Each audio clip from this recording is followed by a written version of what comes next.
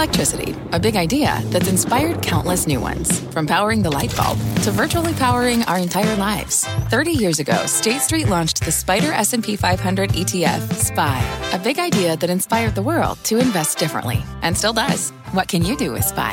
Before investing, consider the fund's investment objectives, risks, charges, and expenses. Visit ssga.com for a prospectus containing this and other information. Read it carefully before investing. SPY is subject to risks similar to those of stocks. All ETFs are subject to risk, including possible loss of principal. Alps Distributors, Inc. Distributor. SPACs just won't die. We lived through the boom of 2021 when the blank check mergers accounted for 61% of all U.S. public listings in that year. Also the subsequent bust, with at least a dozen going bankrupt since then and more than 100 now running low on cash. But even though most of us stopped paying attention, SPACs continue to live on. Now, 2 years later, there are signs of a resurgence and some investors are even seeing new opportunities. This week on TechCheck, zombie SPACs back from the dead. Now, two of the highest profile SPACs, Open Door and Virgin Galactic, they reached their highs in 2021. Like many from that gilded era, they have since cratered in value. Both have fallen more than 90% from those highs, yet some of those SPACs may be getting a second life from investors who see opportunity in the wreckage. Every company that went public through the SPAC now, treated as a quote-unquote bad company. But, I don't believe that all 300 companies are bad companies. Imran Khan was involved in two of the largest tech IPOs ever, Alibaba and Snap, and he was also Snap's chief strategy officer. He says that because of the boom and bust, all SPACs have gotten a bad rep. But that within that mix, there are good companies, ones with strong financials and paths to profitability, and massively undervalued. That is an opening for what he calls valuation arbitrage.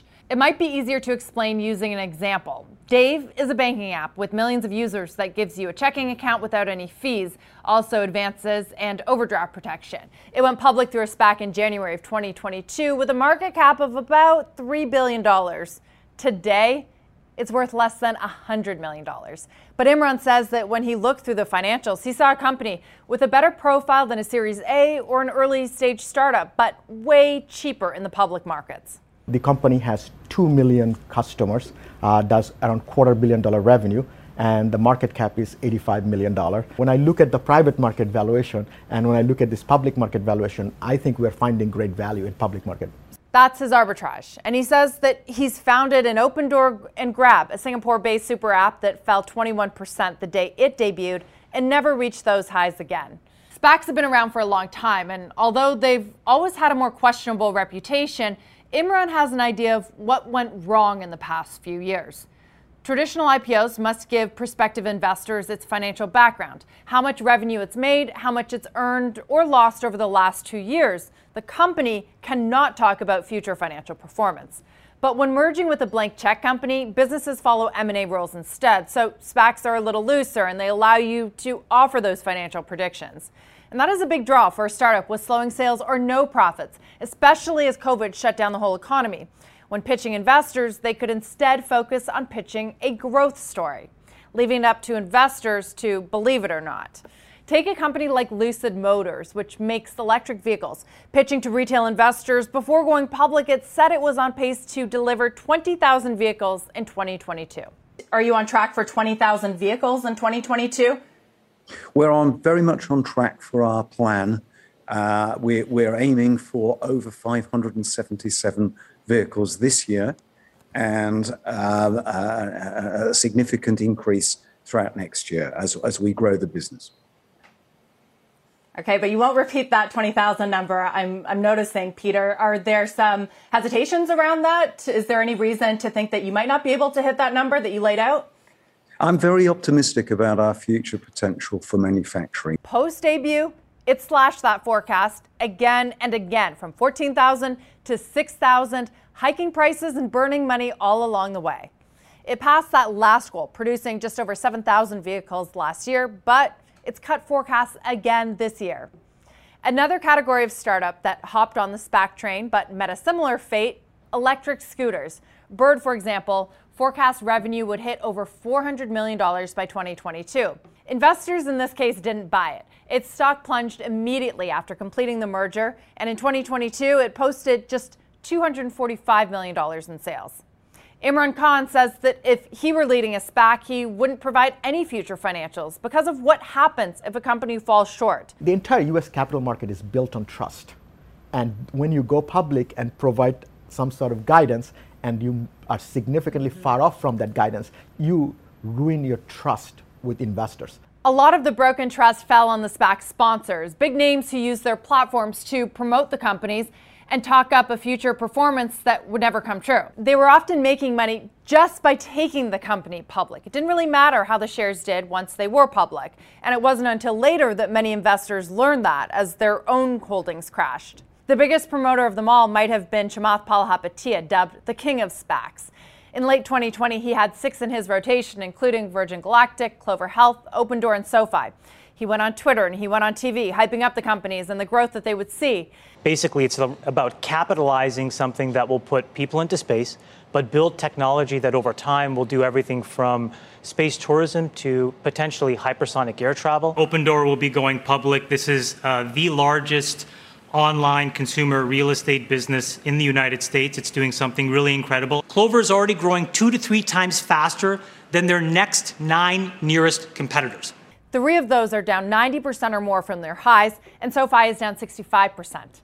When investors, those who believed his hype and then suffered enormous losses, tried to hold him accountable, his response went viral. "I'm in the arena trying stuff," he said. "Some will work, some won't, but always learning."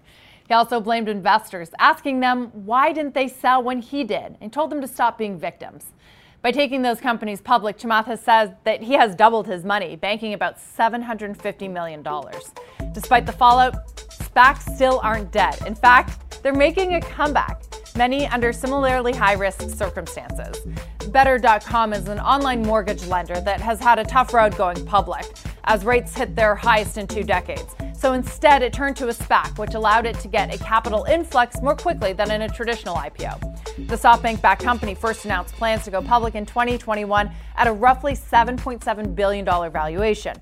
Mortgage rates plunged after COVID, and as millions of homeowners refinanced, the company posted $172 million in profit in 2020. But the boom times didn't last. We had a period where we had grown from doing $500 million a year of originations back in 2017 to getting to $5 billion a year by 2019 to going to over $58 billion in 2021. So if you can imagine this 100x period of growth, all coming to a very, very crashing end as mortgage rates started to increase. Rates began ticking higher and the company started hemorrhaging cash.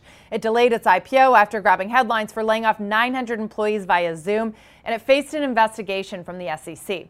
So instead, Better.com, it went public just last week, just as mortgage demand hit its lowest level in more than 2 decades. Rather than raise capital privately, you decided to pursue a SPAC. At the time, it was the way that everybody was trying to raise capital.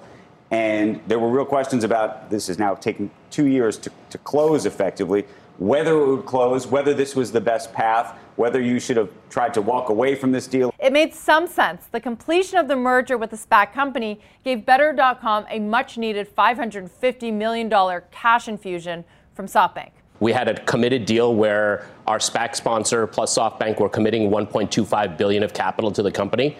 And ultimately, that amount of capital is not available in the private markets for mortgage companies nowadays. But the debut was a bloodbath. Shares cratered more than 93%, finishing the session at just $1.15. And although that might seem like a sign that investors are done with SPACs, another recent debut signals the opposite. Vietnamese EV startup VinFast went public through a blank check company earlier this month, and its meteoric rise is almost unfathomable. 190 miles, $52,000 with uneasy or unsteady ride and handling, according to Car and Driver, and $191 billion valuation. What in the what is going on here, Herb? Shares have surged almost 700% to the point that it is now the world's 3rd most valuable automaker, only behind Tesla and Toyota. $190 billion market cap, that makes it bigger than Ford, GM, Boeing, and Disney. That blowout debut, even though VinFast sold just 24,000 cars in 2022 and lost nearly $600 million in the first quarter of this year. So at a $191 billion valuation, that comes out to carry the two divide by, comes out to $3.8 million per car sold. And it's no squeeze. Short interest has fallen to almost zero, according to S3 Partners. But that volatility likely due to its very small float. Only about 16 to 17 million shares are available for trading. The rest of the 2.3 billion shares are held by insiders, making it surge more of an arbitrary number, less indication of its worth. But here we are, a massive day one move, an EV SPAC, nosebleed valuations. You could be excused if you think it feels like 2021 all over again.